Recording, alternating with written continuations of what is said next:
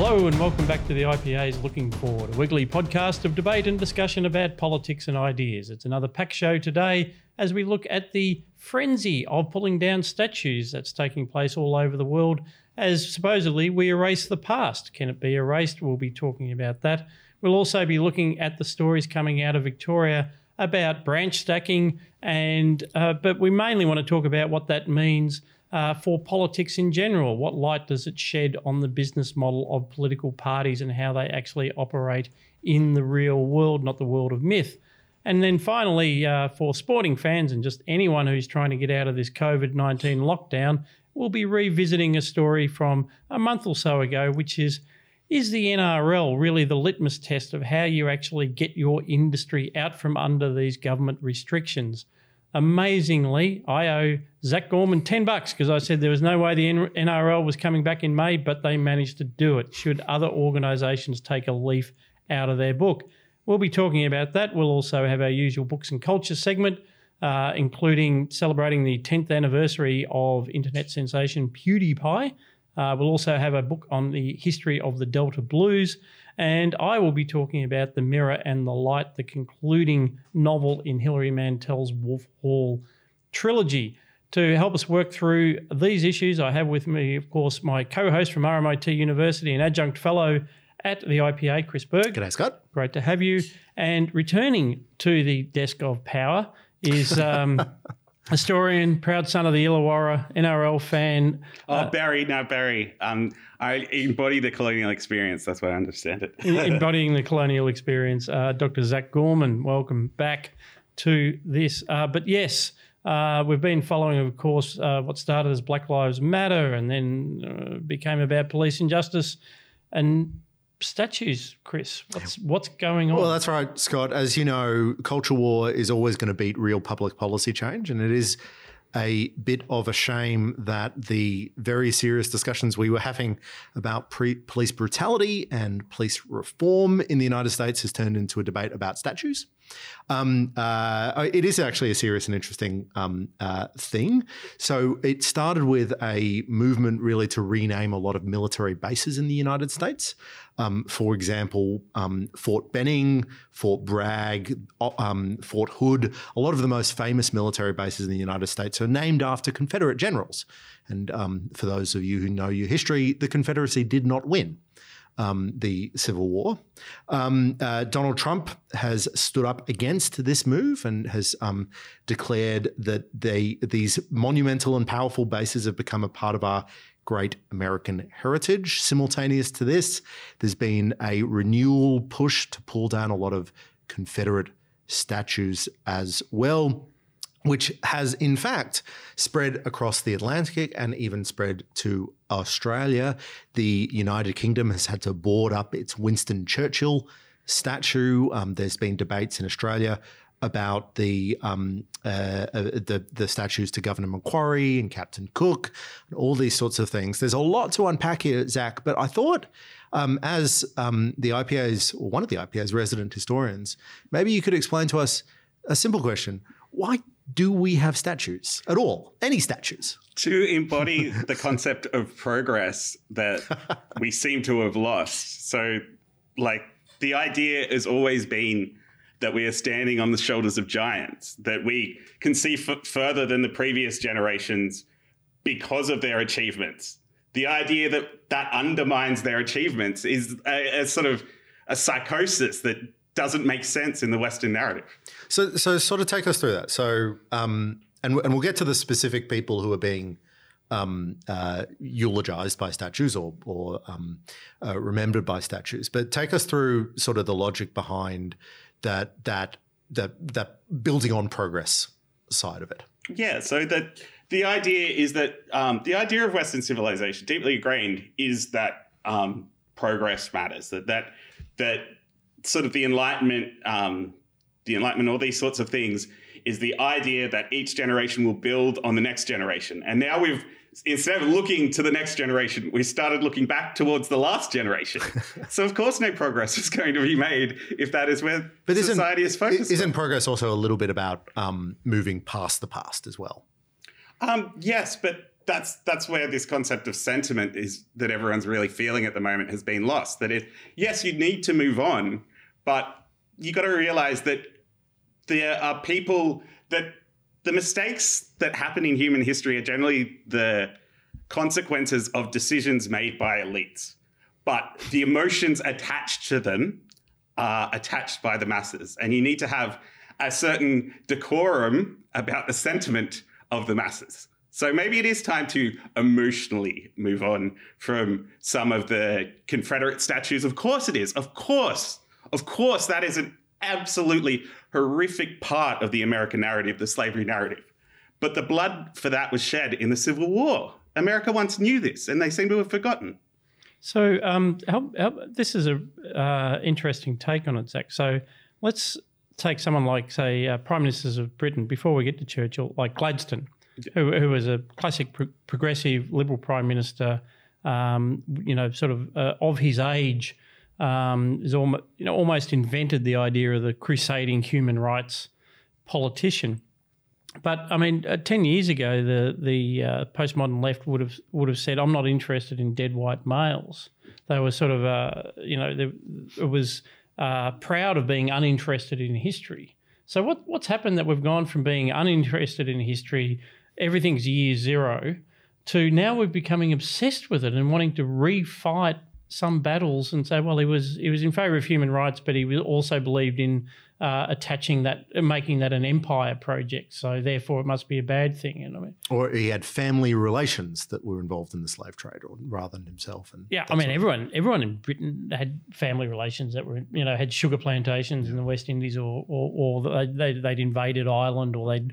I mean, I think there's only 3 countries in the world that they haven't invaded. They haven't invaded, so you can always find something in Great Britain. And that, by the way, that was Geoffrey Blaney's point about Britain. He said, when you've got 1,000 years of continuous history, there's a lot to find once you go looking for it. I think the thing that we've forgotten is that Gladstone was elected. The people in charge of these democracies in the West have this sense that they can dictate to the people right now what they should or should not be doing, whereas the traditional relationship and the relationship that made democracy work was that it was about the people deciding what the leaders get to do. Well, is that also is it about scapegoating then? I'm really making this up as I go along, but it's a refusal to own the collective history of your nation, rather. Is it just easier to then put it onto one individual and say if we tear down that individual? I mean, that is the psychological mechanism of scapegoating that what's his name, René Girard, the philosopher, talked about. Well, it's sort of like the left and right sides of politics embody 2 truths, that we are individuals, but we're individuals as part of a community. And those 2 concepts need to coalesce. So these are all beautiful sentiments, guys, and thank you. But bring it back down for us, please, Chris. I might just pull us a little bit down and give you my perspective. And it is absolutely right that we pull down statues that commemorate people who have done things that we agree are primarily famous for horrific or very disreputable things. So certainly Winston Churchill may have made mistakes as Prime Minister, but he is commemorated as Prime Minister in the United Kingdom because of his leadership during the Second World War and his leadership in the defeat of the Nazi Empire. The Confederates, however, are famous, the Confederate generals are famous for fighting in defense of slavery and against the United States. And so it seems to me to be an unambiguous good to remove those statues. You're not removing history. You're not eliminating history. You're declining to commemorate their negative deeds in public, because we don't lose our history. We learn more about it over time, but we're never going to lose our history, and it is always deeply important. I mean, my PhD is in history. Jack, your PhD is in history. History is fundamental to the way we imagine ourselves, but the choices of what we have in our streets and the things that we commemorate is a choice that this generation makes. Am I wrong, Scott? Well, what wrong about is that is a nice academic way of thinking about it. And if only How dare you? If only we were focused on a democratic process and a reasoned discussion in the manner in which you were speaking. I mean, someone has pointed out that the statue of the slave trader in Bristol, that has been the topic of local debate for a long time, had been to the City Council for a discussion and was probably going to go back again. That is a very different thing than an angry mob just getting some ropes and tearing the damn thing down. Yeah, and then it's a fait accompli, because that is giving into the mob, and it's and its meaning completely changes, and that's. Plus, of course, when you get to Churchill, it's the sheer bloody ignorance of history. Yeah, and there's been more than a few examples of that. One, I was just looking at today a statue of the anti-slavery abolitionist John Greenleaf Whittier in California was vandalized overnight, which is obvious that there is a group of people in these protesters that's just targeting statues for the sake of statues, under the assumption that anything in our history is, or anything in modern history is condemnable. But a lot of it is, right? So the King Leopold III statue, was it third, second? The King Leopold II statue in Belgium is his actions in the Congo at the end of the 19th century and early 20th century were genocidal, and the Belgians have pulled down his statue quite rightly. No, because the scariest thing would be if humanity forgot its capacity for evil. We have to remember our capacity for evil. What we forget about the Confederate statues is that they were erected after the South had lost the war. Quite long after. Yeah, they were part of the process of healing, and they're also part of this need to embody the sentiment of the masses, because the truth is that the vast majority of people who fought for the Confederacy were not slave owners. We used to be able to distinguish between who was culpable for their actions and for the actions of society and who's not. Yeah, but the leaders would be in that list, right? Yeah, but it's not about the leaders. The leaders, but the leaders are the statues. The statues are of the leaders. But this was, and I don't want this sort of Marxist style, the anonymous worker type statues, because that's also very bad. But it is the statues and the leaders. So I take your point about the importance of symbolism and the importance of a national narrative and the importance of remembering history. But you can take that and recognize also that those symbols change, right? No, see, I think this is the problem, is that we think it has to be either or, because we've lost our concept of sentiment. That we all have these stories that we are part of collectively that we can't be held responsible for. But you can't tell us to abandon our stories. It's too deeply ingrained in the sort of psychology of what it means to be a human. Of course, but that doesn't mean you need to have the statues of Confederate generals fighting for slavery. See, this is elite hubris. You are an elite, and you do not have the right to tell democracy what to do. Academic, no less. No, well, so I should be clear, and I share entirely Scott's view on this, that I don't at all support the idea that we're going to make these changes to our streets, to our public sentiment by mob action. And a bill or legislative action that takes down statues that are obscene in retrospect or obscene in the modern view is the correct way to go about this. In fact, I'll point out that Victor Davis Hanson, who you would never accuse of being excessively woke, wrote in National Review actually a very sympathetic argument for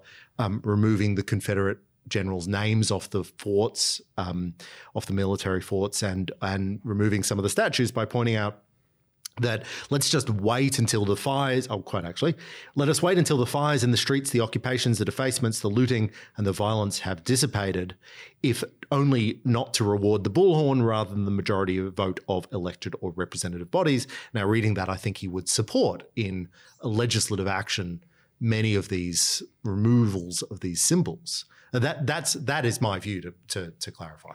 One of the, and I can't resist though. I mean, back on Churchill, there's a wonderful story on the Daily Wire about people will remember Kathy Newman, who was famously bested by Jordan Peterson on Channel 4. She was interviewing a left-wing activist and was asking her about asking Lorraine Jones about what she thought about Churchill's statue and the threats to Churchill's statue, because this was an activist who generally supported everything that happened.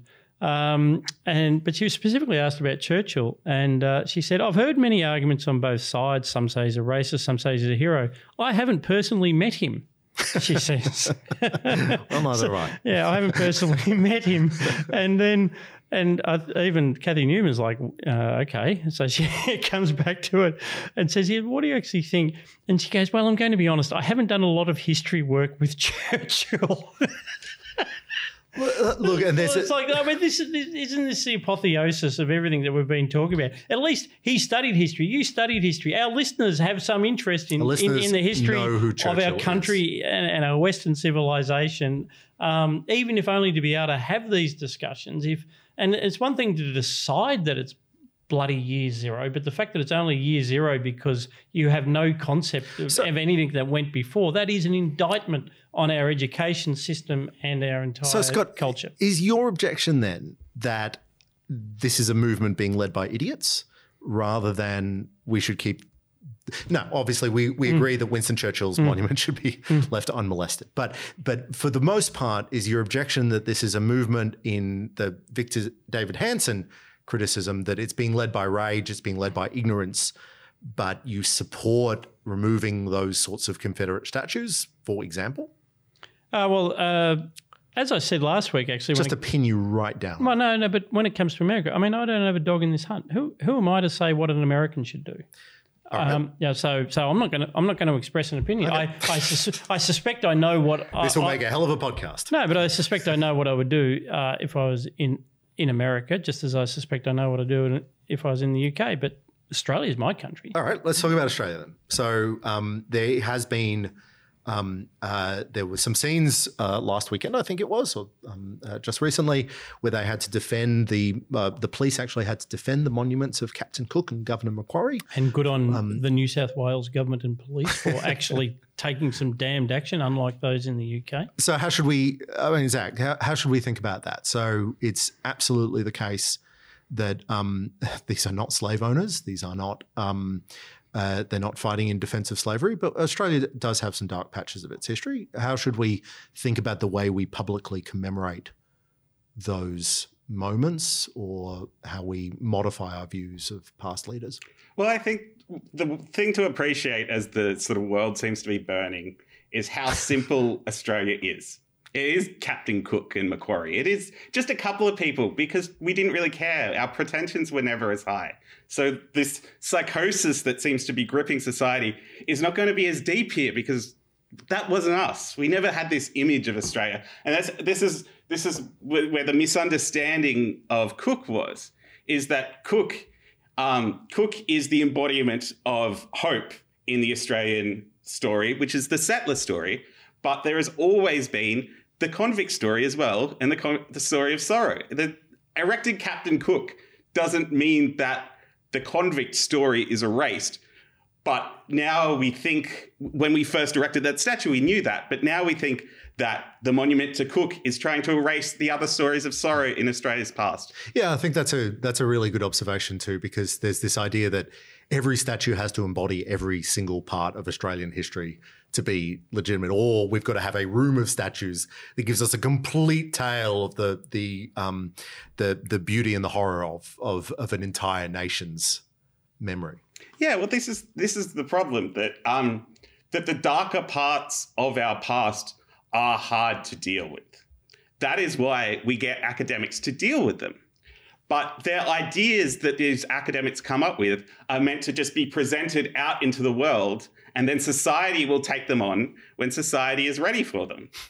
But this is also supposedly we're always being invited to have an encounter with history in the darker, through museums. That was the debate over the formation of the National Museum of Australia. the new one when it was built. And the Melbourne Museum as well. You know, it was a classic black armband view of history, which the Howard government in the end did force some changes, but it's sort of this. It's not just that it was an unrelenting misery guts view of Australian history, sort of unmoderated black armband view, but it was never very successful or interesting. Like no one cared. I mean, this is the thing. I've seen memes going around on Facebook saying they should teach Indigenous culture in schools. Like they don't. Yeah, you hear that a lot from people who haven't stepped in a classroom for 4 or 5 decades. Why didn't they teach this in the 1960s? Well, no, they didn't, but they absolutely teach it. They sure as heck do now. They sure as heck do that, and they should, and they absolutely should at the same time. And it does speak to a incapacity that we have from a public history perspective to hold those two competing or multiple competing visions of Australia at the same time, that we, in order to recognise injustices done to Indigenous Australians, we have to pull down Captain Cook's statue. We can't apparently do both.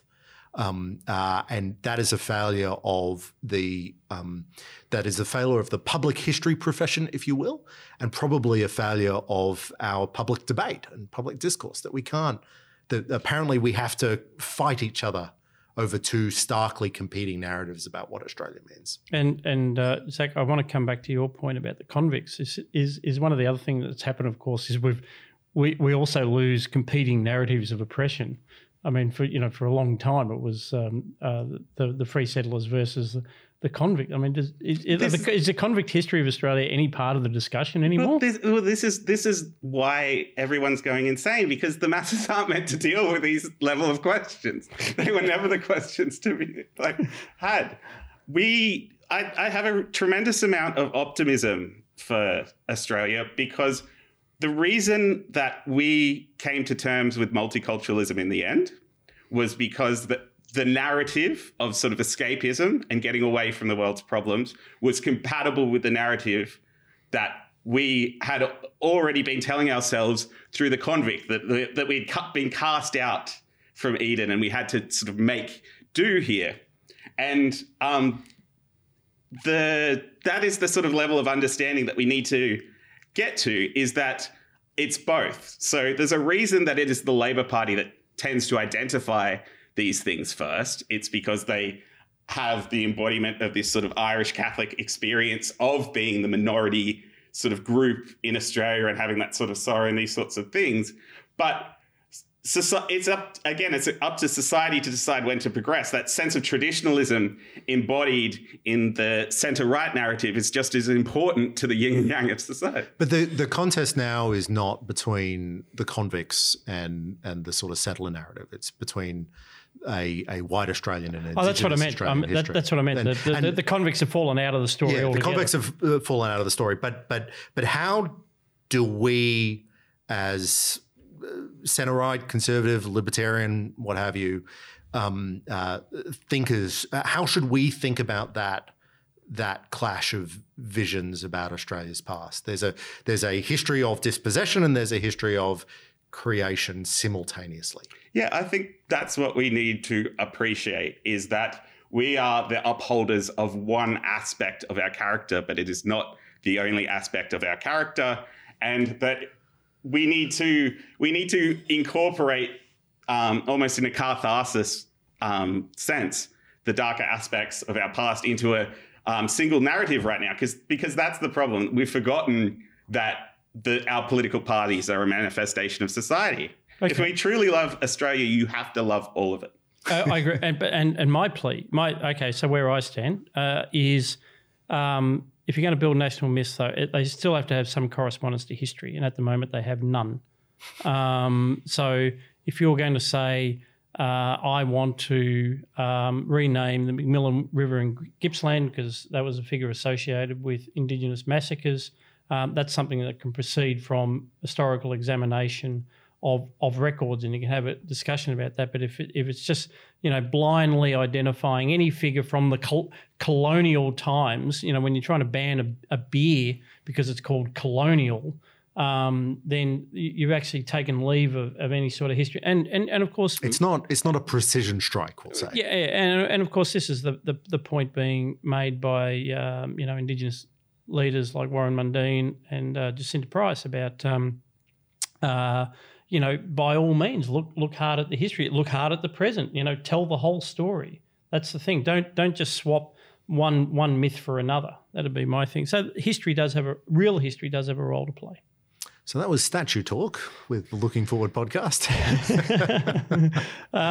Speaking of the Labor Party and myths, we have had what I think has been a national story, but it started in Victoria. And, of course, Victorians have been shocked by allegations that there is branch stacking going on inside the Victorian ALP. As part of our new media landscape, research done by Nick McKenzie from The Age now runs on 60 Minutes, which has got to be the first episode of 60 Minutes I've watched in about 20 years. Yeah, that's the same for me as well. So I do want to make that point, and it's a slightly cheaper point.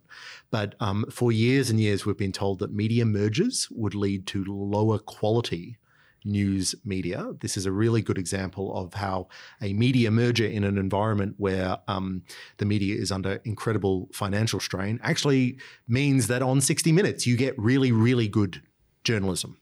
The story, as almost everybody in Australia, I'm sure, knows by now, on Sunday night, 60 Minutes aired a joint investigation that found the Victorian Minister for Local Government and Small Business, Adam Somyurek, was involved in, was directing alleged branch stacking and alleged widespread corruption. There was footage that showed MP staffers appearing on public money, rather than working their ministerial jobs or their electorate business. In fact, they were just spending their time playing Labor factional politics, getting large groups of paper members, and also implicating a number of other Labor ministers. Adam Somyurek has already resigned from the government and the party, but not, interestingly enough, Parliament. Two other Labor ministers in Victoria have also resigned whilst protesting their innocence. While protesting, I mean, of course, yeah. I just need time to think. And the Labor Party federally has now launched a takeover of the state Labor Party. There's a lot of aspects to this. We should probably talk a little bit first about the underlying accusation. Actually, no, I want to make a quick point though. And so I watched this really closely, the 60 Minutes documentary, the 60 Minutes show, and I'm a little bit uncomfortable with the revelation that there are hundreds of hours of secret recordings of a Victorian government minister. I don't know that that's a wonderful thing for us to hear about. And I do worry if we're just, we just record government ministers. Scott, you've worked for government ministers. How comfortable would you be with that? This is more than an idle point. This was a secret recording of a government minister inside a federal electorate office. Yeah. And Anthony Albanese's been asked about this and conveniently dodged it. I suspect no one's thought to ask the Federal Attorney General or the Speaker of the House what they feel about the Australian Federal Police or the Australian Federal Police. It was reported in The Age today that people who'd been contributed to the show and appeared to speak on it were assured that it was entirely legal.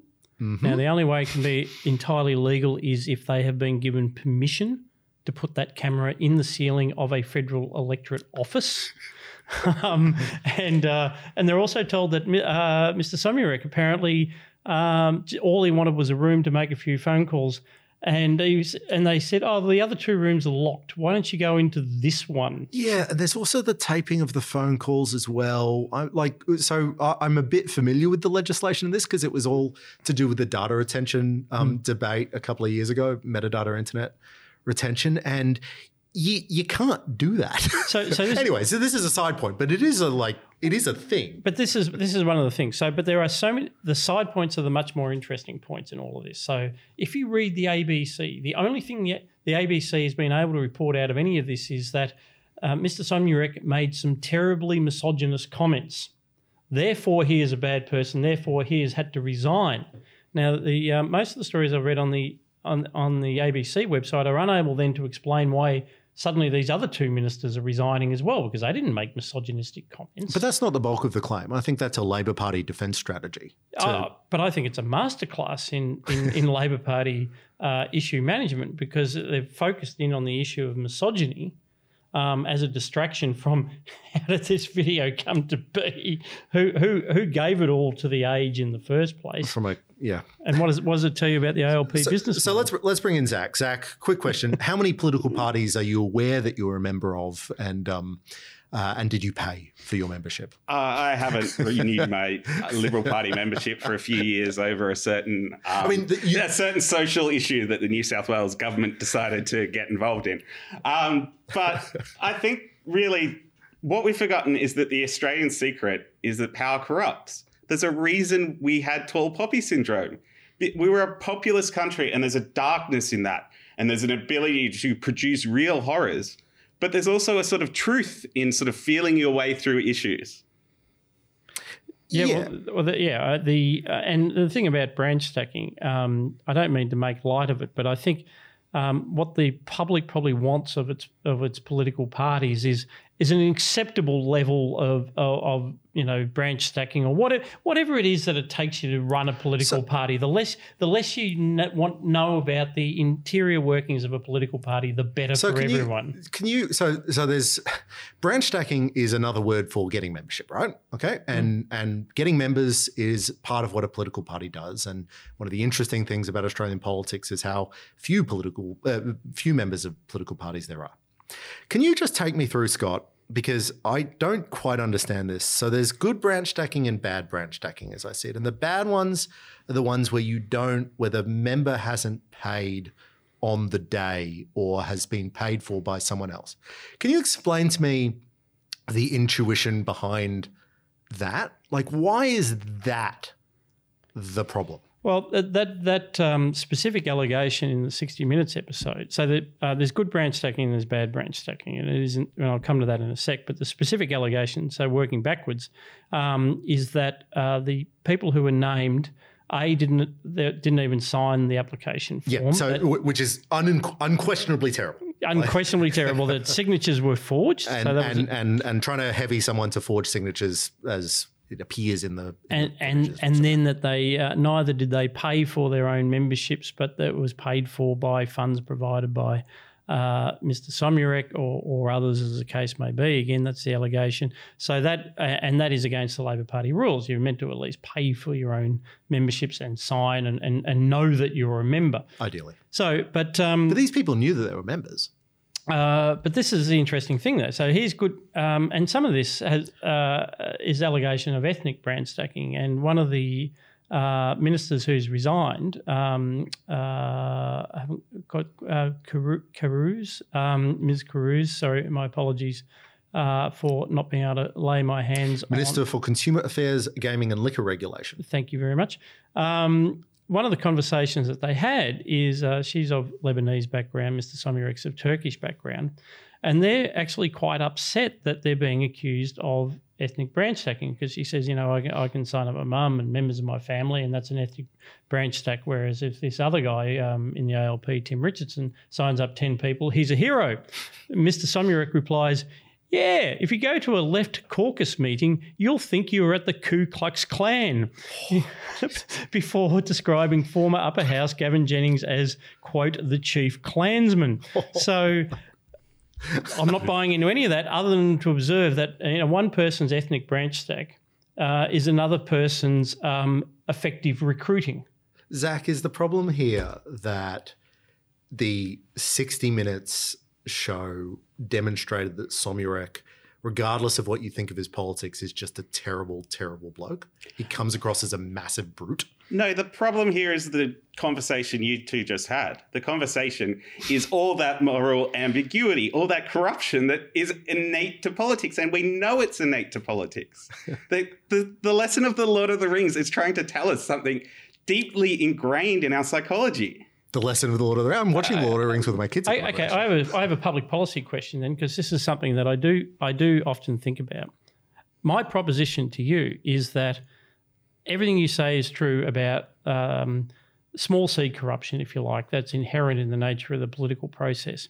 Is it a good thing to then have statutory bodies like an ICAC or in Victoria an IBAC or this federal body constituted with virtually the standing powers of a Royal Commission, then to sit in judgment on the internal workings of a political party? Is that actually a good thing? Does that take us closer to achieving nirvana in democracy? Well, this is the thing, is that until we understand that there are limitations to what can be achieved, we can't even have these conversations. There's a complete lack of maturity in politics at the moment, that it's sort of both the left and right have allowed themselves to be caught up in these utopian dreams, and they're all coming crashing down. Yeah, and I think one of the things that the 60 Minutes episode does is demonstrate how distant actual politics as it is practiced is from those dreams. There was a fun quote in a Herald Sun piece by James Campbell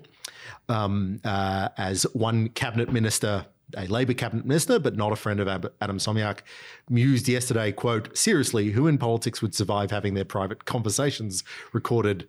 I'll tell you, no one." This is politics as it is run. And one of the, I may have said this on the podcast. I've said most of my opinions on the podcast before, but I'll say this one again.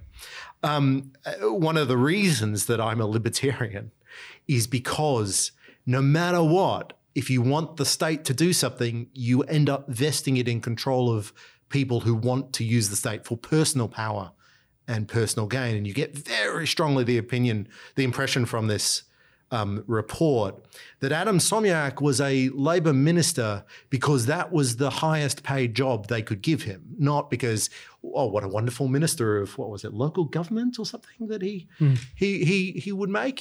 He's just got a real passion for the local government. And we should observe. By the way, that quote about the Ku Klux Klan came from yesterday's Age. If anyone wants to look that up. And the other thing I wanted to say was, of course, we have talked about the Victorian ALP today. I would never want to imply that this is something limited to Victoria, but I also wouldn't want to imply that this is something limited to the ALP.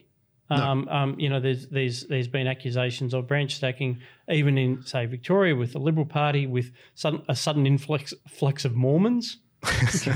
Go figure. I can't attest to the truth of that, and other states have their various issues as well. My point is very hard to see. That is good, right? Bringing people into a political party because you want to build support for that political party. That's what those parties are for, right? That's by design. Now, the Labor Party has used the idea that if you've paid for your membership, then you're a genuine member. They're using it as a proxy for honest membership or something like that. But it means nothing of the sort. It doesn't mean you're an honest member. It doesn't mean that anybody who joined because they joined as part of Adam Somyak's work is not an honest member, not a legitimate member of the Labor Party. They might be deeply passionate about Labor politics in the same way that many of the people that joined the Liberal Party in the last decade may be very genuinely interested in Liberal Party politics. Yeah, so the problem is that the Richmond Football Club can get over 100,000 members, but the Victorian ALP can't get more than 16,000, and 4,000 of those are now thought to be dubious. Yeah, and the people in charge of the Labor Party at the federal level are now going to decide which ones are legitimate. And if you don't think that there's politics going to be played in that when they're thinking about the stability of the Victorian government and the Labor opposition federally, then, you're kidding yourself. And stability means we all get to keep our seats. Precisely. I mean, one of the things that's their definition of stability. So again, James Campbell, and I have to go with his assessment on the underlying factional politics about this. Somyak was preparing to roll a number of senior either ministers or parliamentarians.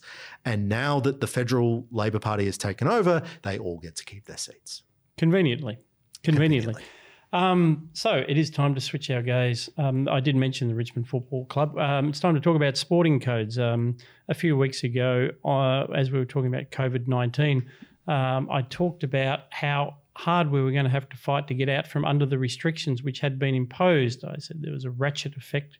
That's ratchet, R-A-T-C-H-E-T, effect coming out of the National Cabinet, which is easier to put restrictions on than it is to take them off. And the only way it's going to happen is for each individual and business to fight and kick and gouge. And at that time, the only example I actually had of an organisation that was taking that approach was the NRL, under the leadership of a guy whose name I'm not sure I can pronounce, but I'll defer to Zach. V'landys? V'landys, yeah. V'landys, oh, very good. Not too bad then. And he said he was going to be playing NRL, have the NRL back by May 28th. I commended him on his enthusiasm, but said there was no way it was going to happen. But it did. Yeah, you heard it here last. Well, because why? How was he able to pull that off? And what does that tell us, Zach, about the things that you need to do to get up and operating under COVID-19 lockdowns? The real power in Australia is with the people. So V'landys acted on instinct and knew that the vast majority of people in New South Wales would want the football back and demanded that the New South Wales government bring the football back. The problem is that in Victoria, it's all this like secret club where all the leaders of the football clubs are part of the political class. So they're all too concerned about what their other political mates think of them rather than what's actually good for the AFL. I think so. The sort of is that a classic New South Wales picture of Victoria being run out of the Collins Street Elite, the old Geelong Grammar Boys or Geelong? I'm trying to remember where the McLaughlins went. No, see, I think Sydney. There is again. This is why our stories embody national characters. Sydney, as our sort of founding city, still has a lot of our sort of core sort of psychology in it. And one of the things about the NRL is that it still embodies that old working class, that old Irish Catholic like concept of the working class that the Labor Party used to embody. And the left, the sort of leftist elites that are now controlling the Labor Party absolutely despise the rugby league. Like they're going to watch the AFL and go to the Swans and Greater Western Sydney as this will be more like the European city down south. So the psychosis in the Labor Party of the elites versus the people is really just an example of the psychosis of Australian society. That's really helpful, Zach. That'll be the grab for this episode. I think so. I know nothing about NRL, and that's very clear, as everybody nods on the panel. But I think it's really interesting to, as you said, Scott. It's really easy to shut an economy down. Turns out, in the space of a fortnight, the Australian governments, state and federal, sent us all to work from home, or at least most of white collar Australia was sent to work from home. And now, if you call up any call center, they'll apologise for the rubbish truck going past and all that sort of thing. But the reopening is really, really hard. Part of the reason it's hard is because the public policy decisions haven't been made yet. So we were talking earlier about the incredible ambiguity from state governments about, well, if you can work from home, you must work from home. But then, the city's starting to warm up. People are starting to come in. We're in a studio observing social distancing, but, we're in a studio right now. On the other hand, though, I worry that what we really need is more decisions like the NRL, because ultimately the choice to reopen will not be made from Josh Frydenberg's office or made from Dan Andrews' office. It'll be made by individual risk managers in companies. And until those risk managers are sure that they're not going to be prosecuted for reopening and that they're not going to be sued by their employees for reopening and that their employees are actually not scared to come back to the office, that's right now easily the biggest risk to our economy, that is slow, that takes a long time. In a year, we will be back in our offices. I guarantee it. In a year, we'll be back. But will it take us that year, or will it take us 2 months? That choice is going to determine our future prosperity for the next couple of years. I think it's this sort of psychology of the political class is that they've forgotten that politics is about, particularly in Australia, and this was Menzies' secret, politics is about solving a problem as they arise. And what's happened is that the political class has committed itself to solving every problem ever, constantly, and now a real problem has arisen, and they don't have the ability to deal with it because all their methods were about saving the world. Yeah, but also, we gave them that power, and we as a society share in that delusion. And this is the problem. Out of this long, 29-year free of recession, the long boom that Australia had, the ability of second-rate managers to run so many corporations. That they lost that ability to actually forge their own futures, to be entrepreneurial. Because one of the things about being entrepreneurial is you don't just create a great product. You generally have to set the rules of the game. That's part of what entrepreneurship is. Whereas our corporate leaders are always like, we just want the government to tell us what the rules are. It's like they're all these renewable energy rent-seeking pissants, it's like, they got to just set give us some guidance on, we want a free market in carbon, but we want a decent carbon price that'll attract investment. So they're essentially saying, just keep subsidising it and give us a good carbon. Tell us what the rules are. And they've been doing this during COVID-19 as well. Tell us what the rules. And the more they do that, the more they get screwed. Yeah. So this is how the Victorian hospitality industry. Dan, somebody made the mistake of saying, we couldn't possibly reopen with 10 people. We'd never make any money. So Dan Andrews said, great, then we won't reopen with 10 people. Whereas in New South Wales, when that line was floated, Dominic Perrottet and others went, good point. Okay, we'll make it 50 then, because 10 is absurd. You got to fight and kick and gouge every step of the way, and it's not happening enough. I have no belief that we will supposedly unfreeze unless we fight for it. Too much of Australian corporate life has been geared towards brand management. It's been geared towards converting to woke capitalism, and so much of that brand management and woke capitalism they do in Canberra. They wander the halls in Canberra, selling themselves as a vision of Australia as it could be, rather than and as you're right, Scott, that works really well if you have 3 decades of uninterrupted economic growth and everything seems great, and we've got wonderful mining booms and cool. I mean, we can spend our time thinking about the brand of our company and how it fits into various social movements. But when you have a crisis, you have it does not suit the times. It does not suit the times, and a crisis requires courage which it appears the NRL has shown, but courage which unfortunately we are going to have to see from every single company in the country if they are going to survive. Now, if they don't survive, and we've spoken about this before, and I suspect that we're going to see a massive amount of business failures when the JobKeeper wage subsidy ends, well, we're going to need new entrepreneurs to build new companies in an incredibly uncertain political, economic, social environment. And that's the scary part, and that's what should be keeping Josh Frydenberg awake at night. Yeah, because one of the things PwC, one of its partners, made a great point the other day, that as we went into the lockdown, of course, the first things a lot of enterprises had to do was deplete their working capital just to ensure they survived, particularly in that sort of window until JobKeeper come along. So they come out of the lockdown with no working capital at all. How do you rebuild inventory, start taking staff back on? Because amazingly, staff are not productive on day one for the most part. And really simple things like, so you have we've all been to cafes now, I hope, and we've all been to the occasional restaurants, and they've had to do a lot of significant changes to layouts, new furniture, removing lots of furniture. So they're working on smaller staff levels. They've had to make significant capital changes, and you just expand that through the whole economy. We don't know what sort of rules we're going to be required to do in July to reopen offices, or August or September. We don't know how often they're going to change. When the borders are going to come down. There's a lot of companies that are thinking very heavily about moving away from hot desking or from open plan offices.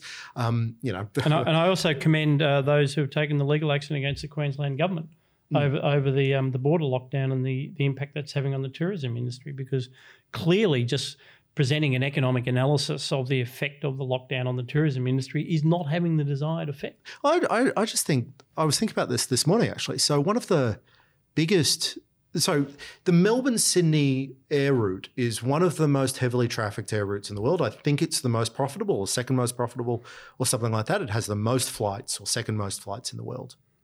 We are a fully national economy, in part because of those connections in between the cities. Right now, there's something like 4 or 6 flights a day on that air route. We have done so much damage to our deeply integrated national economy. The amount of money it's going to take to restart those links, to rebuild those links is incredible. And nothing the Commonwealth government can do will help that, because, they're going to promise a lot of stimulus packages, and we could talk about the specifics of those, but they're not that interesting. And more to the point, they don't tackle the fundamental problem that there's not working capital available to these companies to make those necessary entrepreneurial changes. Yep, and it's hard. And just as an aside, still on sport, cricket lost its CEO because he was unable to map a plan back towards I actually haven't looked into it. Which city is he from? If we're talking about political culture, not that I don't think Sydney has been corrupted, because it is this elitism, the snobbery of the fact that people in the eastern suburbs felt they had to go for the Swans rather than an NRL football team says everything wrong with Australia right now. That is the world through an NRL lens, but with an element of truth. We have come to that part of the show where we do our books and culture segment, where we talk about what we've been reading, watching and listening to. Shall we take it from so Dr. Berg? as regular listeners know, I'm very embarrassed. I hadn't been reading many books, so I've read a book. Scott, I'm reading a book. Good work. I know, thank you. I appreciate that. So I'm reading a book on the history of the Delta Blues by Ted Gioia, published in 2008. I previously actually talked on this podcast about a more recent book of his called Music, A Subversive History.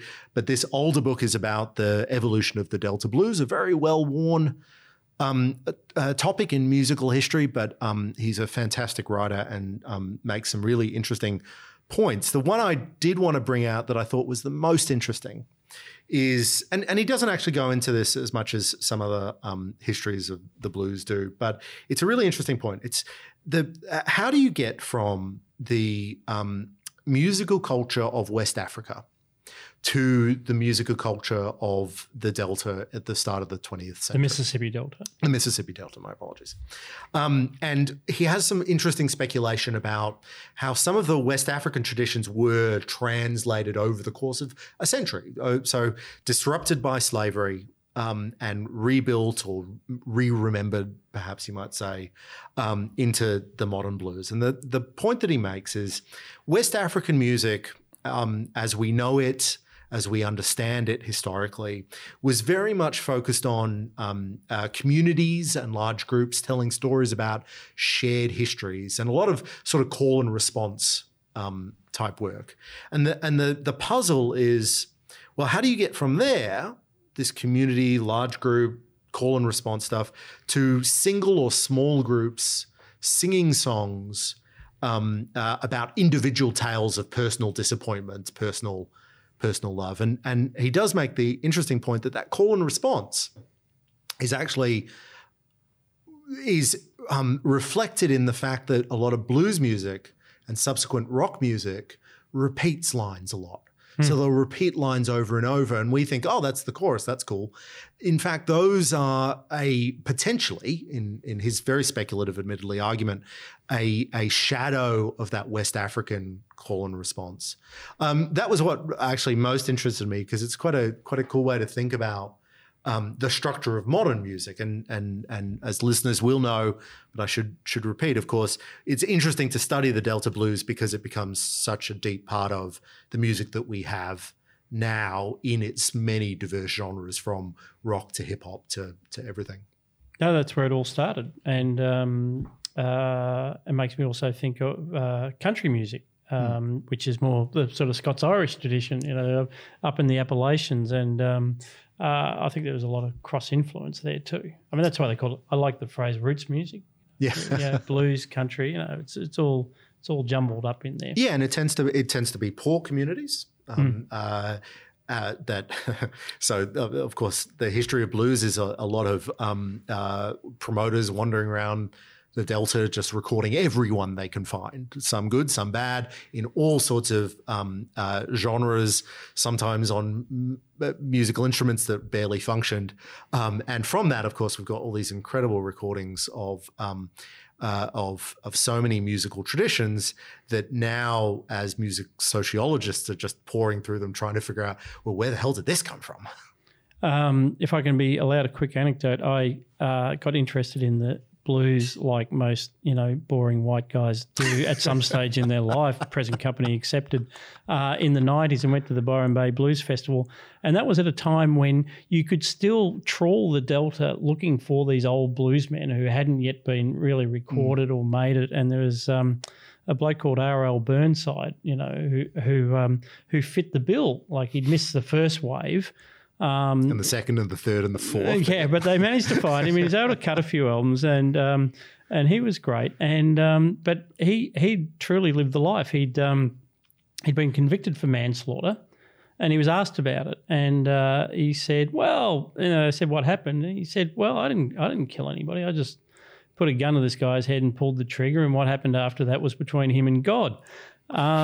He went to prison for it, and then, this being the Mississippi Delta, he was required to pick cotton, essentially. So the governor let him out. That was how things were done. In which decade was this?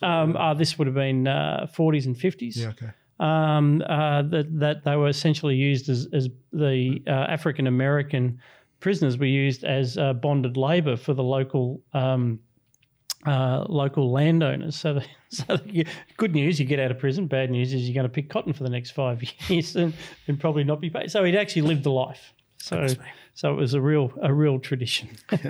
That's my Delta blues story. That's a good one. But anyway, back to the 16th century. My book is Hilary Mantel's The Mirror and the Light, which is the final book in the Wolf Hall trilogy, tracing the life of Thomas Cromwell, advisor to Henry VIII.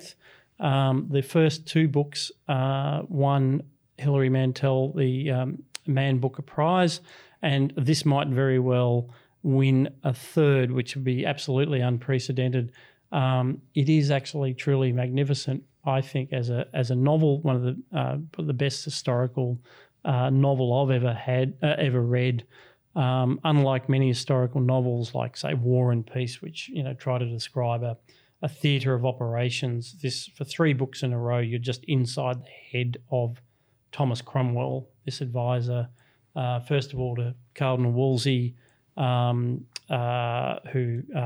got on the wrong side of Henry VIII because he wouldn't give him a divorce, and then seamlessly Cromwell was able to manoeuvre himself into the employ of Henry VIII. It doesn't end well, spoiler alert, but if you know your history, there it is. It's as Looking Forward podcast listeners do. Yes, that's right, as we all do. So this novelistic technique of it's not first person, but you're literally following him around the room, what he's touching, smelling, feeling, the conversations he's having with the king. And the other fascinating thing is it is unapologetically about the religious currents and the Reformation. It paints Cromwell as absolutely an agent of a Lutheran-style Protestant Reformation in England, as opposed to Henry VIII, whose only real interest was asserting his supremacy over that of the Pope. He wasn't necessarily interested in changing the doctrine all that much. So it's very much, I think, from what's almost the weak history of the Reformation in England, and that a true Protestant, not just Anglican, history of Britain. So I think that's got a bit of a blowback from Hilary Mantel in different parts, but it's fascinating in its own right. I believe the BBC will be making now a sequel to their 2015 Wolf Hall, which was incredibly well done. Incredibly well done. Hopefully they got Mark Rylance back. They actually compressed the first 2 books into that TV series. They should have, if it was Hollywood, they would have, or Netflix now, you would have made 2 series out of it. It'd be a 90 episode. Yeah, exactly. But there's certainly enough material for it. So if you haven't already read Wolf Hall, do go back to the start of the series and read that, and then work your way through them, because it's absolutely terrific. So my culture pick this week is sort of just describing the benefits of hindsight. So now, as everything is collapsing, we can see why things happened. And an insight into the millennial culture is obviously that PewDiePie over the last decade has become the most popular YouTuber and has stayed there year after year. Who's that? Sorry? PewDiePie. His name is really Felix. He's a Scandinavian. He's from Sweden, now lives in UK. And he started off just doing video games and just sort of really inane nothingness.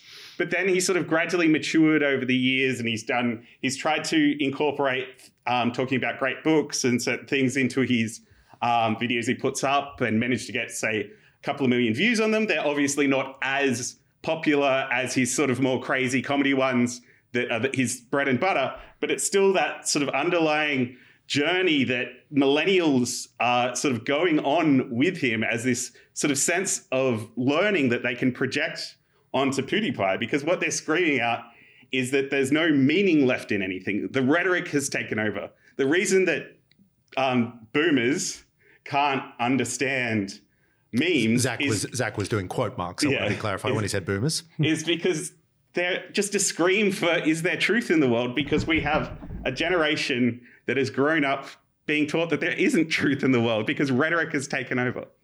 So this is a journey of discovery with someone else. Yeah, it's projecting, again, what becomes popular it reflects society, and it's both happening at the same time. So you have, the individual has to, like, PewDiePie is making his own actions on this journey, is making the decisions that are becoming popular, but it's then also a reflection of society that he becomes popular. So, but is that almost a message of hope, Zach? That the millennials, having started from a position that it can all just be cynical and silly and at the surface, but it wasn't sustainable for him or his audience in the end. Well, this is what we've forgotten, is that all the greatest ideas speak for themselves. And this is about this idea of the desire for power corrupts and all these things. It's the actual things that change the world for the good are done by the people who don't want the power. Their idea is so good that the politician has to take it up. It's not Thatcher that's the hero. It's the economists behind Thatcher that created the progress. Minor point of order, Scott. Millennials, no, it's not about the millennials. It's Gen Z, so it's the post-millennial generation. I am a millennial. I was born in 1982. That is a old millennial, but that is millennial nonetheless. What we're talking about is a generation that many of whom were born after 2000. Many of whom were born after the September 11 terrorist attack. That is a completely new generation. No, but you said PewDiePie had started 10 years ago. So no, we are. What generation are we talking about? Yeah, so 2000. He's a year or two older than me. So he's so obviously there's a certain age gap that he tends to appeal to people sort of younger than him. Because he needed to be in that position of sort of a slight older, but still understanding to be able to do this. But yeah, we project, we forget, people are lacking the ability to comprehend that there is a yin and yang. Like all civilizations have come up with this idea of balance for a reason. But it's the Aristotelian mean. I will make that serious point though, because there is, I think so much of our political debate, particularly in the last decade, has been framed as millennials versus boomers, but there is another generation coming up with different ethos. They're not just digitally native, but they're genuinely educated by YouTube. They are on different social media platforms than oldies like ourselves. There is a new political contest coming up, which I want to know more about. But it will be a distinct political contest because it's a generation with distinct and new ideas. Well, that's a point to point out, is that this conflict between the millennials and the boomers is just a manifestation of the fact that we can't identify our elites anymore. The millennials want to blame people for what's going on, but they don't know who to blame, so they just blame the entire generation. Gladstone. Gladstone. It's Gladstone's fault for everything. And Churchill. So some bloke called Churchill. We'll blame him. No, but we have to have faith in the young generation, because otherwise who will pay the taxes to look after us when we're old? The boomers know what they're doing. I think that is the only philosophy they have. You'll never hear a negative word about today's taxpayers. That's right, taxpayers of tomorrow. You have been listening to Looking Forward. Don't forget, Looking Forward is a podcast produced by the Institute of Public Affairs. If you're not already a member, please do go to ipa.org and see how you can join. And this is our end of financial year appeal. So please do keep those cards and letters rolling in, as they say in the classics, or you could do it online, ipa.org.au. Big thank you today to my co-host, Dr. Chris Berg. Thank you, Scott. Good show, I thought. Wonderful. We're completely unbiased. We'll just, I just sprained something patting myself on the back. Dr. Zachary Gorman, thank you very much for coming in. Thanks. That's our mandatory NRL plug done for the next month. I'm Scott Hargraves, editor of the IPA Review. Big thank you to Mitch and to Steve in the control room, and we'll be back with more Looking Forward next week.